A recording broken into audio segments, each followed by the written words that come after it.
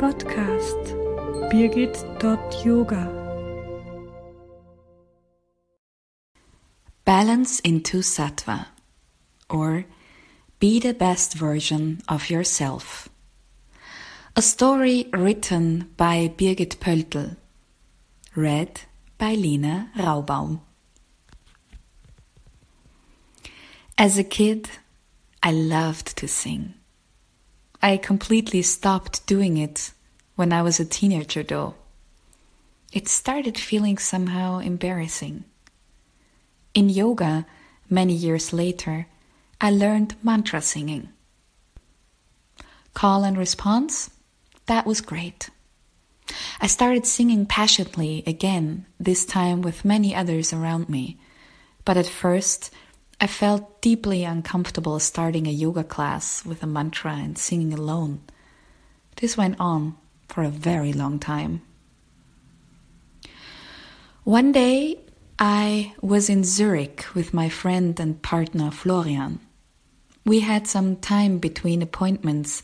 It was drizzling, and we wanted to enjoy some time out in the fresh air. So we waited under a bridge at the Limmat River. Florian always has his guitar with him, and so he did on this day.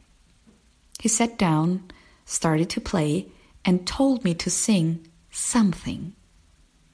I can't do that, I replied. I need notes. But he kept insisting, so I sang something, very softly. A few minutes later, a man came by and gave us two street musicians a franc. That was the first money I made singing. I still have that franc today. Meanwhile, I've started singing on stage, released a CD, and I'm always singing in my yoga class.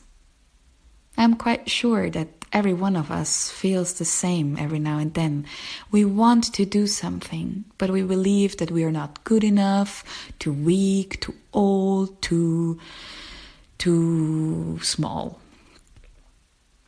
In India, there are two different terms for food.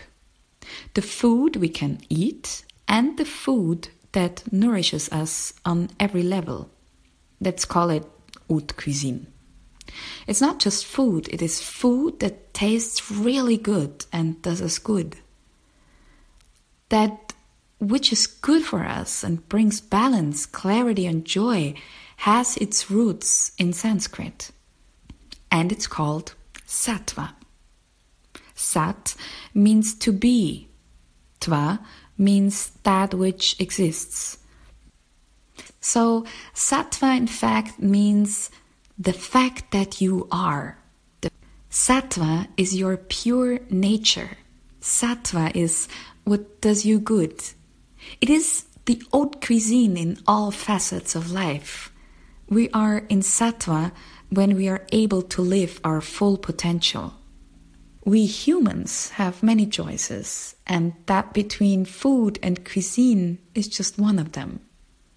We can choose sport, a relationship, a job, and many other things within our capabilities. In yoga, we can pick and choose by deliberately leaving our comfort zone. We find that which really does us good and then come back to our state of homeostasis, a balance that brings us back to our very existence. The self-regulatory mechanisms of the body strive to restore our physiological balance.